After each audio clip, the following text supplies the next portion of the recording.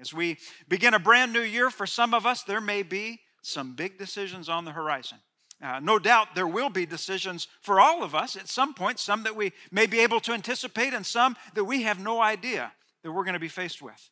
Now, thankfully, the Lord does, and He goes with us, and He guides us, and He has even equipped us in order to make decisions every day. As we think about it, we do have choices to make. Life itself is a series of choices, and some are very minor or less important, and some are major. In fact, I read from an author named Barry Schwartz. He wrote a book called The Paradox of Choice, that even when we go to the grocery store, we have so many choices to make. And if you've ever been overseas or lived overseas for a time and then come back to the grocery store in America, you will very quickly see, yes, we have lots of choices in our grocery stores. In fact, he said he went to the aisle to look for cookies, and there were 285 varieties of cookies. He went over to see, what about toothpaste? 40 options for toothpaste. Cereal? 275 varieties. So if you go in looking for cereal and you don't really know what you want, you might be there a while, right?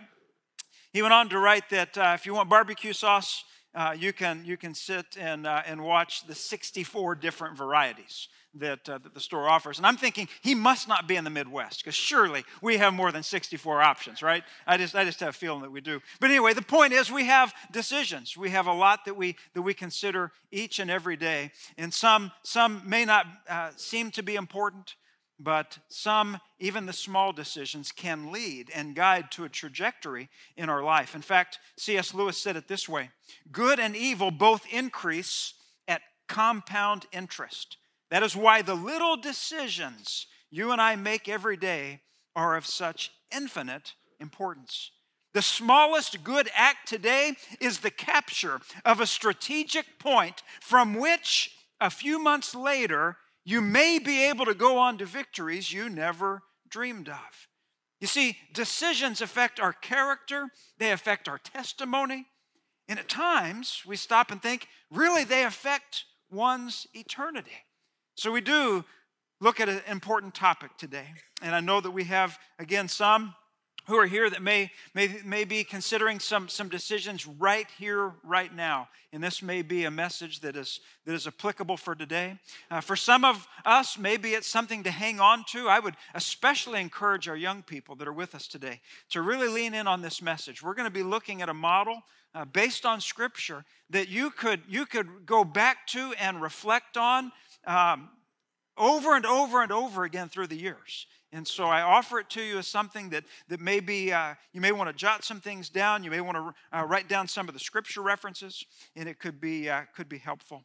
I know that we have all kinds of decisions that we make. Maybe you look back and you think about a major decision like picking a college to attend, or a major that you want to emphasize.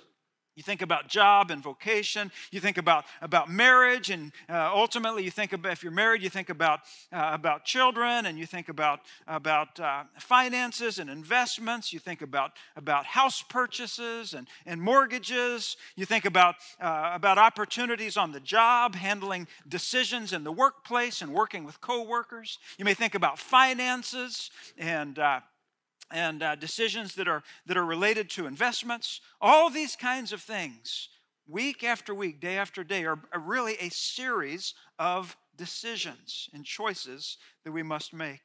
And so we're going to be looking, again, at several passages. And I want to begin in Proverbs chapter 3, a very familiar passage, because I think it helps lay the groundwork for us that when we think about decisions, we're not just looking inside ourselves. As followers of Jesus Christ, we look beyond ourselves, and we look to a God who indeed is sovereign, a God who is with His people, who is guiding His people. And so we begin with a passage such as Proverbs 3. It says, "Trust in the Lord with all your heart, and do not rely on your own understanding.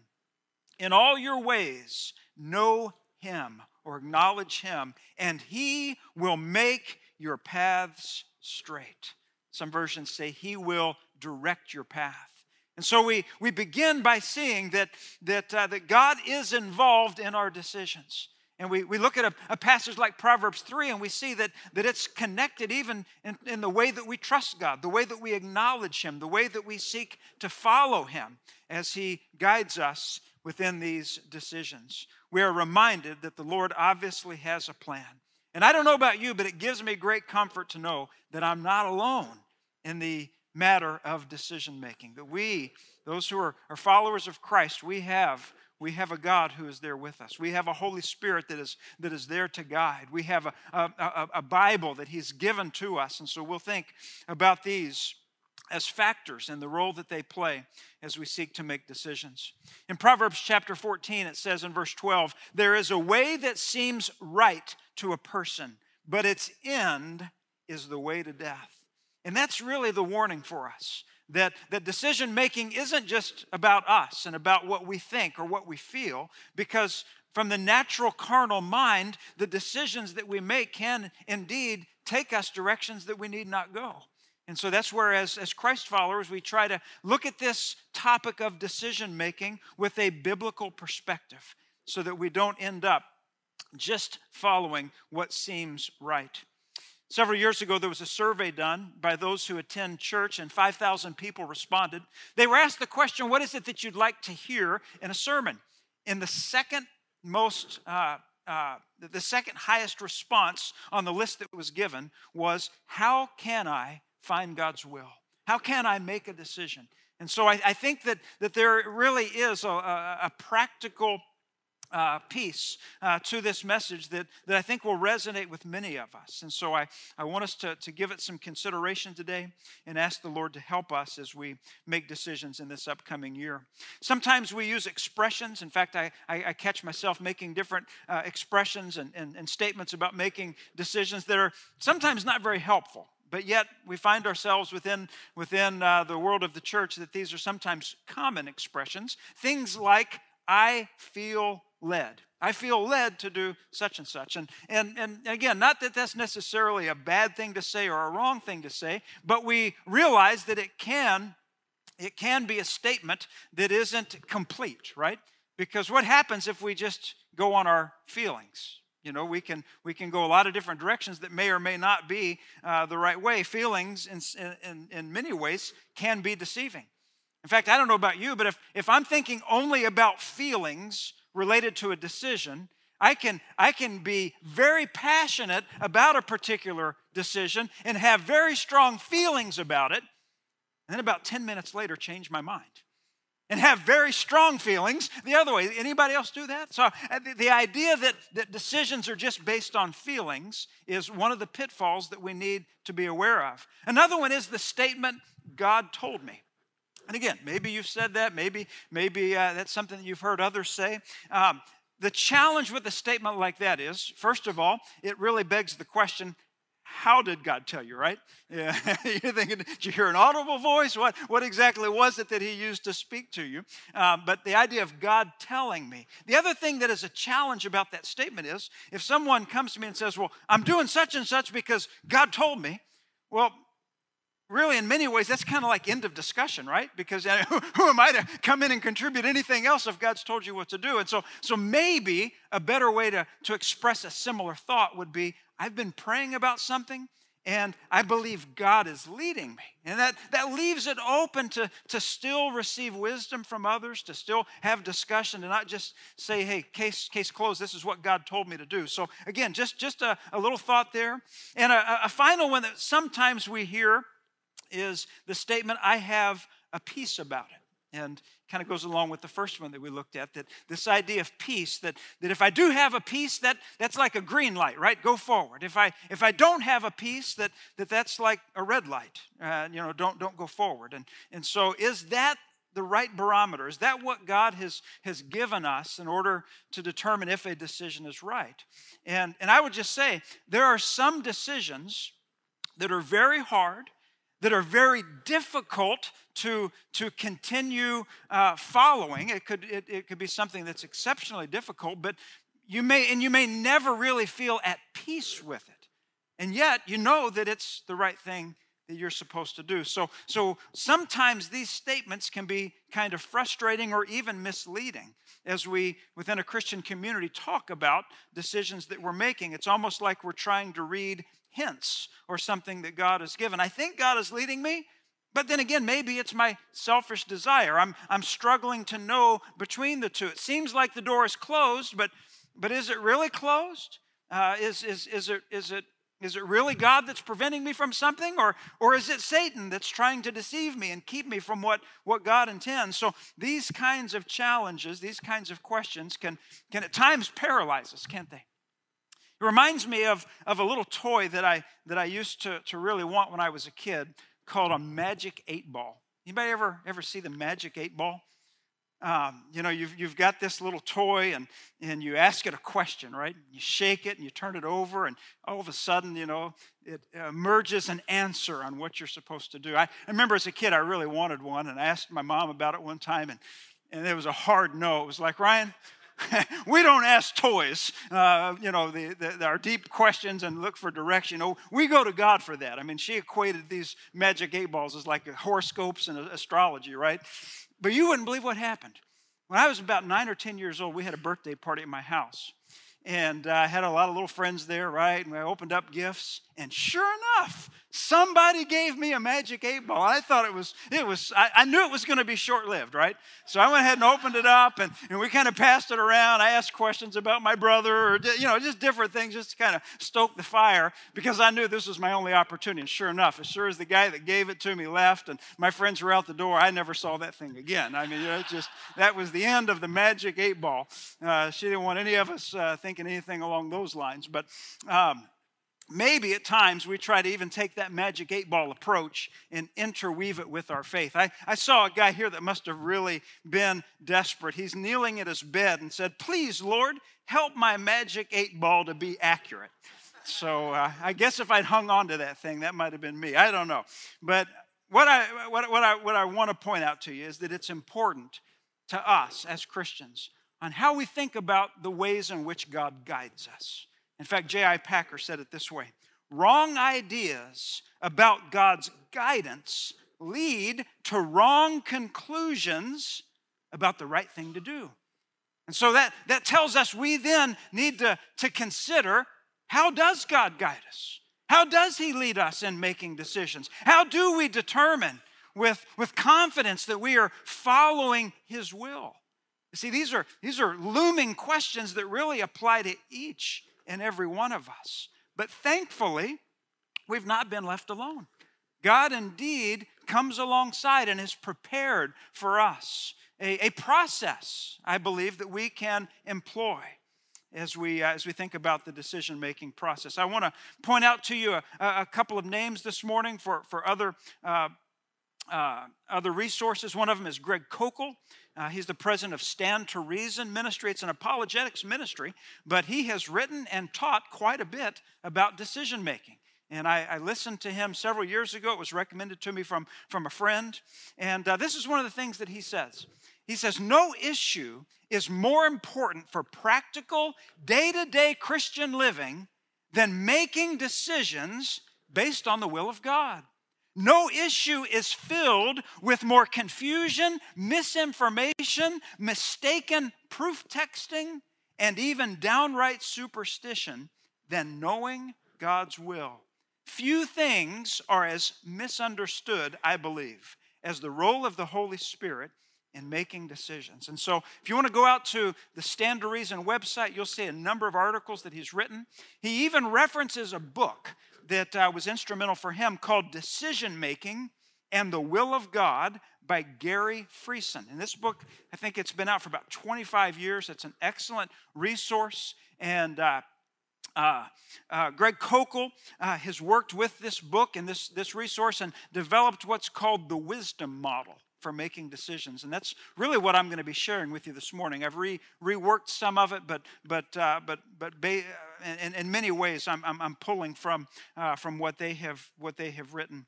There's another book that I would recommend, and it's by Kevin DeYoung, and it was written just a few years ago, and it's called Just Do Something. And it's got a great title. Let me read the subtitle to you. Just Do Something, a liberating approach to finding God's will. Or How to Make a Decision Without Dreams, Visions, Fleeces, Impressions, Open Doors, Random Bible Verses, Casting Lots, Liver Shivers, Writing in the Sky, etc. And so as you think about that subtitle, you think, yeah, sometimes we are drawn in to some of those other ways. So I give those to you as resources that you could look up and benefit from. The title of the message today is A Model for Making Decisions. And really just a couple of main points before we jump into it. The first one is this: God has given us the responsibility of making wise decisions. And as Christ followers, at times we may not fully grasp that, yes, we believe in God. We believe that He's at work. We know that He does His sovereign will, but that in some way He has also given us personal responsibility and to employ the principles that He has given to us so that we can be equipped for making wise decisions. And that's the second point. God teaches His children. He is a good Heavenly Father. He is not one that has left us in a world with a whole bunch of doors with numbers on them and just play a guessing game. He has given us a process in order to make wise decisions. And so that's what I want us to think about today, offering to you this morning a model for making decisions. And I know oftentimes it's like we use like 2 or 3 points and such. Today it's going to be more like a Venn diagram. So if you want to jot out a few circles on a piece of paper, that'll kind of help you see the model that we're going to be looking at. And we're going to be looking at 3 different areas within the decision-making model. And the first one is we think about God's decree. What is it that God has said? If we're looking at a particular topic, if this decision leads us into a subject that the Bible has spoken on, that's where we want to begin. We want to recognize that God has given instruction, and so we don't want to make decisions without first asking, what has God said? What does the Scriptures say? Do they directly speak to this issue? Have they given commands or prohibitions related to a particular decision? We begin in Psalm 119, longest chapter in the Bible, so these are just a few of the verses. Psalm 119, verses 137, 138, and 140. This is what they read. This is what they say. You are righteous, Lord, and your judgments are just. The decrees you issue are righteous and altogether trustworthy. Your rules are right. Now, let's just stop there for a second and just think how much that might grate against the thinking of our day, right? This idea that there is a God who is in charge, right? And so for us as believers, this is something that we long for. We want God to guide us. But even those 4 words, your rules are right. I mean, in a postmodern era, you know, that's something that many people are not looking for, right? They don't want someone else to define the rules. They want to write their own rules. And you can write your rules, and we'll all just do things the way we want to do it. And so from a Christian worldview perspective, we have a different starting point. We begin with God. We begin with His rules, which are in fact based on His character. Look at how that verse begins. You are righteous. So God's not just giving out arbitrary rules and prohibitions. This is information. These are guidelines that are based upon who He is, His character as a righteous Lord. It goes on in verse 140 to say, your word is completely pure and your servant loves it. And I just think what a beautiful picture that the psalmist gives us of one who is hungry to know, God, what do you want? How are you guiding? Give me a teachable spirit. Give me that desire to hunger for what you want from me. So again, we see that God does indeed make judgments. He gives decrees. It's one of the words there in this psalm. And again, they are all based on His righteousness. Let's keep reading and jump down to verse 142. It says, your righteousness is an everlasting righteousness, and your instruction is true. Trouble and distress have overtaken me, but your commands are my delight. Again, strong words, right? We're talking about not just rules, but commands. And then he goes on to say, your decrees, they are righteous forever. Give me understanding, and I will live. As we think about these verses, we see the eternal nature of God's commands. That this isn't something like what we see in a relativistic culture where truth changes on a dime, and from generation to generation, or actually even in a shorter time period than that, right? From year to year, you can see how things have changed in terms of the world's definitions of what right and wrong really are.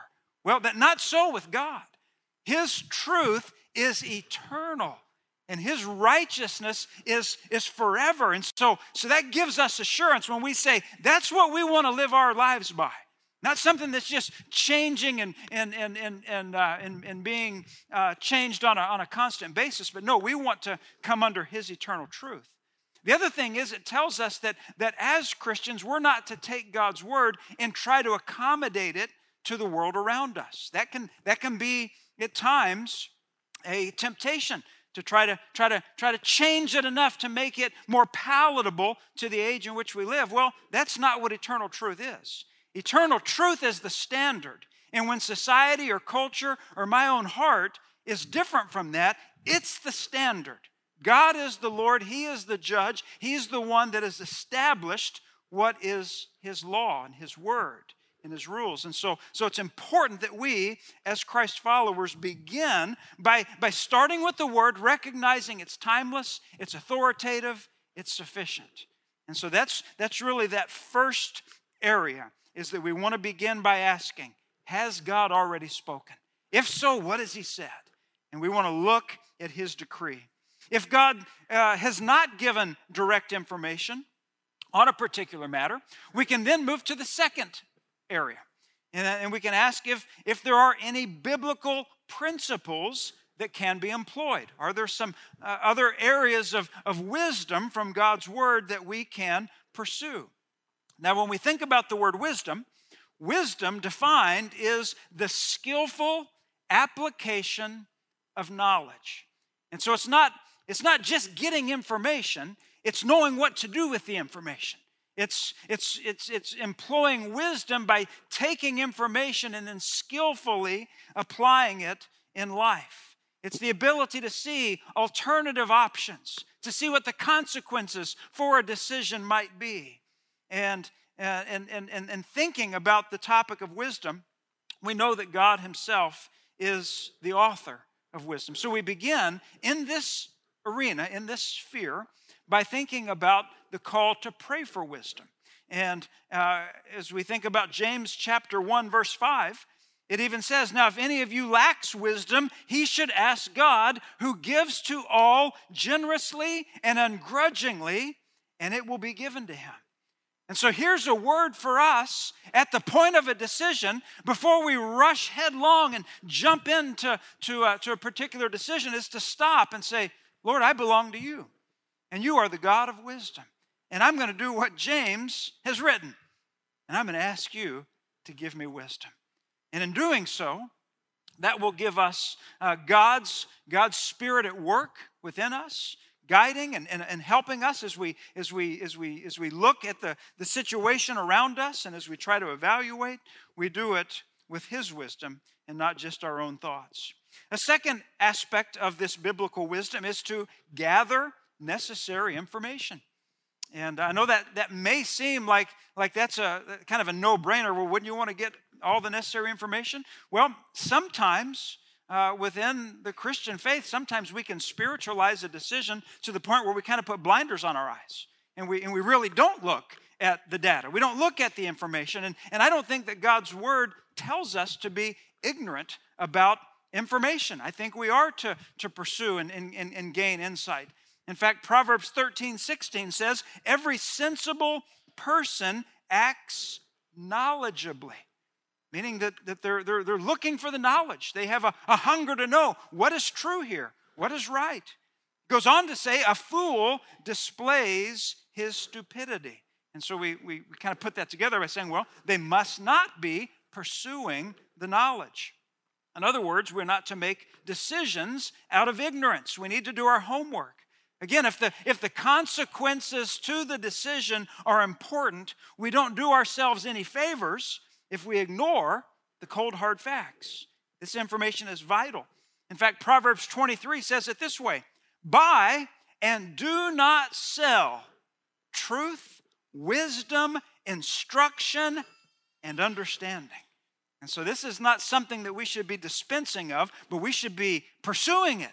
We should be looking for it and holding on to it to allow that information and that truth to help us see the many facets of a decision. That would include even the cost of the decision, the consequences of a decision. Thinking about it in terms of resources. What will it take in terms of time or commitment or even financial responsibility? Thinking through the obstacles. Will there be potential harm in this decision? Is there a challenge that might need to be overcome? All of these things are part of gaining the information about a decision. Proverbs 22 says in verse 3, a sensible person sees danger and takes cover, but the inexperienced keep going and are punished. You see this idea that they're moving forward without knowledge, in folly, and that there are indeed consequences for that. So we want to pray for wisdom. We want to gather necessary information, but also within this sphere of biblical wisdom, we want to seek godly counsel. And that's another principle that is taught in God's Word, that we are to speak to others, that we are to listen to others when we are making decisions. God at times will put someone in our lives that has been in a similar situation. They've been down a similar path, or they're able to give insight from a fellow Christian's perspective that's not tied up with all of the emotions of the decision. There's lots of value in taking time to discuss things with others. In fact, Proverbs 11:14 says, without guidance, a people will fall, but with many counselors, there is deliverance. And so there's this idea that there's safety when there are many counselors. And so what this does is it tells us that we can go to others, but there's also the call to listen, right? Because it's one thing just to talk about it. It's another thing to approach someone with a teachable spirit where you're ready to listen to the insight that they have. And I believe that's one of the reasons why God has given children parents. And I know the parents are on the inside saying, yes, that's right. But I want young people to think about that. You have parents and grandparents that have gone down paths that you are either at the beginning of, or maybe you're in the process of going down yourself. And so to be able to have a mom or a dad, or maybe a leader in the student ministry that's able to walk alongside with you is so valuable. To not view those positions as something that is meant to hold you back, but instead view those as individuals that are resources given to you by God to help you navigate the tricky and tough decisions that every single one of us will face. And so some of that depends on the heart that we have. Are we going to have a heart that's teachable and ready to listen and ask questions and learn from others? Or is it something where we just want to say, got it all figured out, I don't need any help, don't need anybody's insight, because that can be a danger. And that's not just a danger for young people. I think at every stage of life we can fall into that trap where we think we've got it all figured out. We don't need the assistance from those around us. So as you think about that sphere of biblical wisdom, think also about counselors. In fact, Proverbs 12:15 says, a fool's way is right in his own eyes, but whoever listens to counsel is wise. So there's definitely wisdom, God-given wisdom in this. And some even can take a principle like this and they can apply it at the workplace.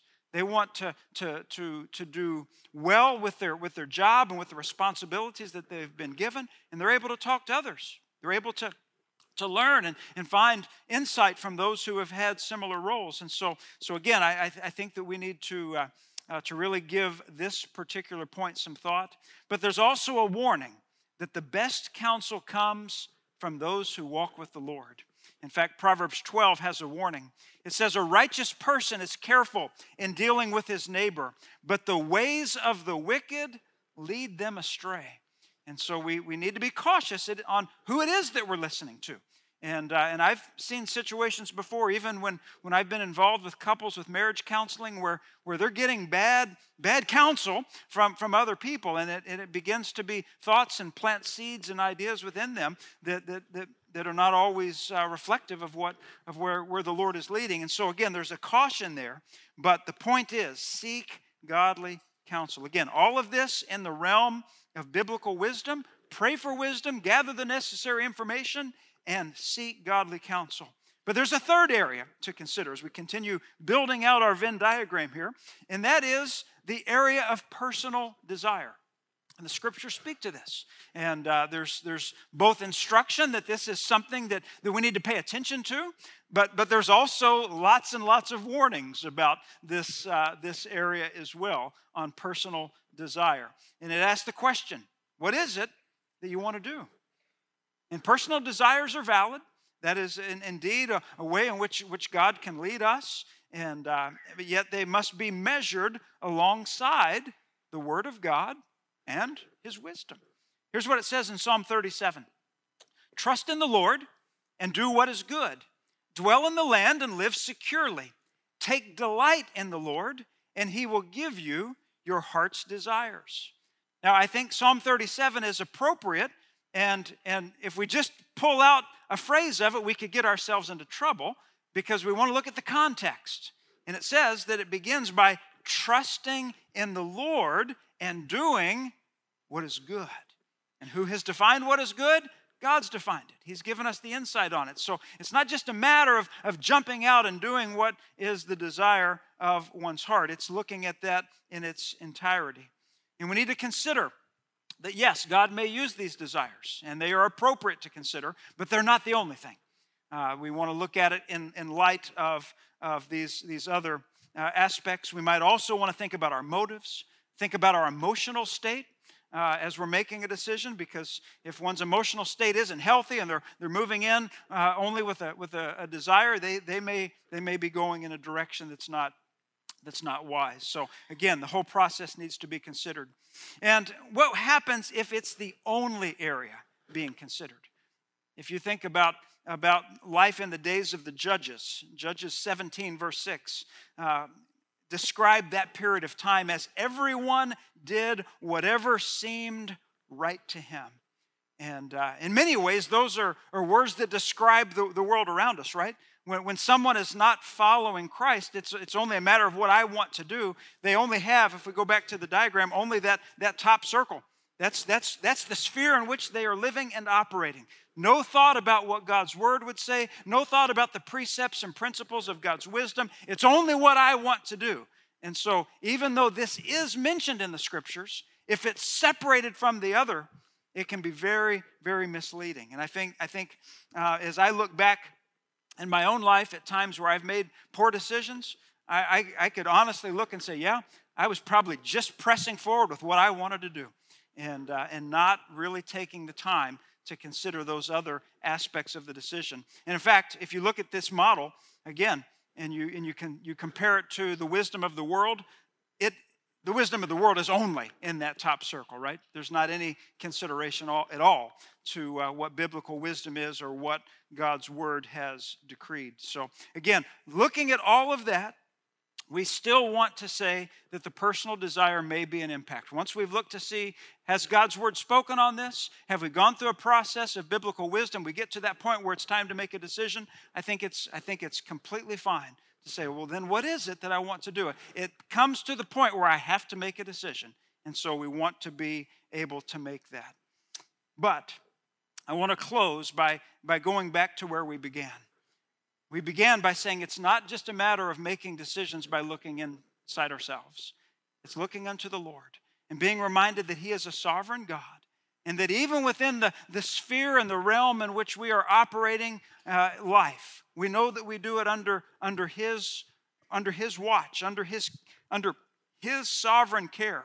And so I think that's important for us to remember, because decision making can really bring about a lot of stress. It can bring about a lot of anxiety. In fact, there could be some here today, just by thinking about this topic, you may have just felt your blood pressure rise just a little bit because you're thinking about a decision that is on the horizon. But I want you to know that as part of the perspective from God's Word, we don't have to add anxiety and stress to that. In fact, by thinking about God's activity and His sovereign hand among us, it instead gives us assurance.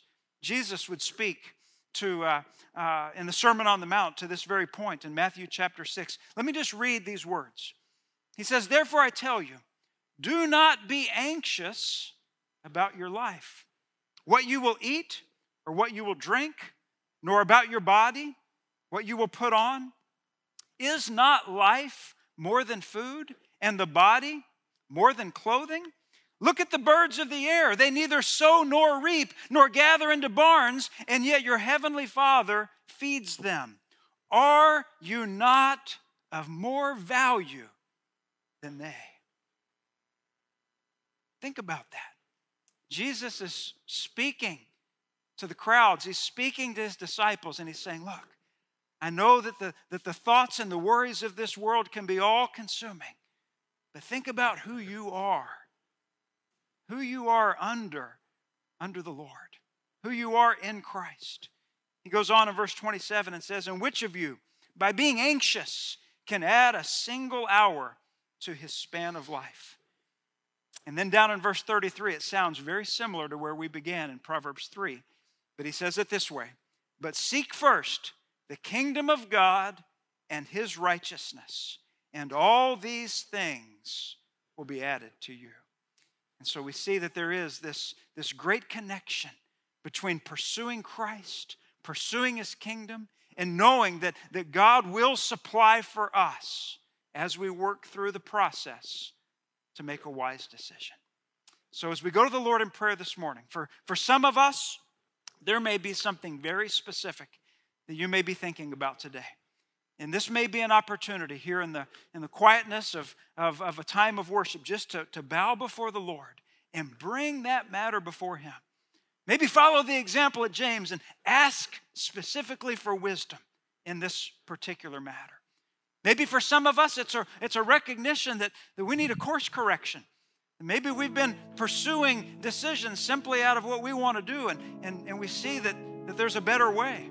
Maybe for some, it's an invitation for Jesus to be your Lord, to be your Savior, to be the one guiding and directing you as one of His own. Whatever that decision might be for you today, take comfort in knowing that this Lord of the Sermon on the Mount is still the Lord today. And He wants to come alongside. He wants to guide us. He wants to give us reassurance. He wants to give provision, that we may know that we belong to Him. So would you bow with me as we pray together? Heavenly Father, we thank You that Your Word is true, that it is timeless, that it is authoritative. And God, we pray now that You would give us hearts, that You would give us desires to follow You, to put ourselves underneath the authority of Your Word, to look earnestly for the wisdom that You have provided so that we can navigate the decisions of this life. And God, we thank You that You do care for us. Even more than You care for the birds of the air, You care for Your own. So God, I pray that You will give comfort and assurance today for where that is needed. I pray that You will give wisdom today for where that is needed. And Lord, if there are any among us today that have not yet made that ultimate decision to follow You, to be one of Yours, may this be a day of salvation.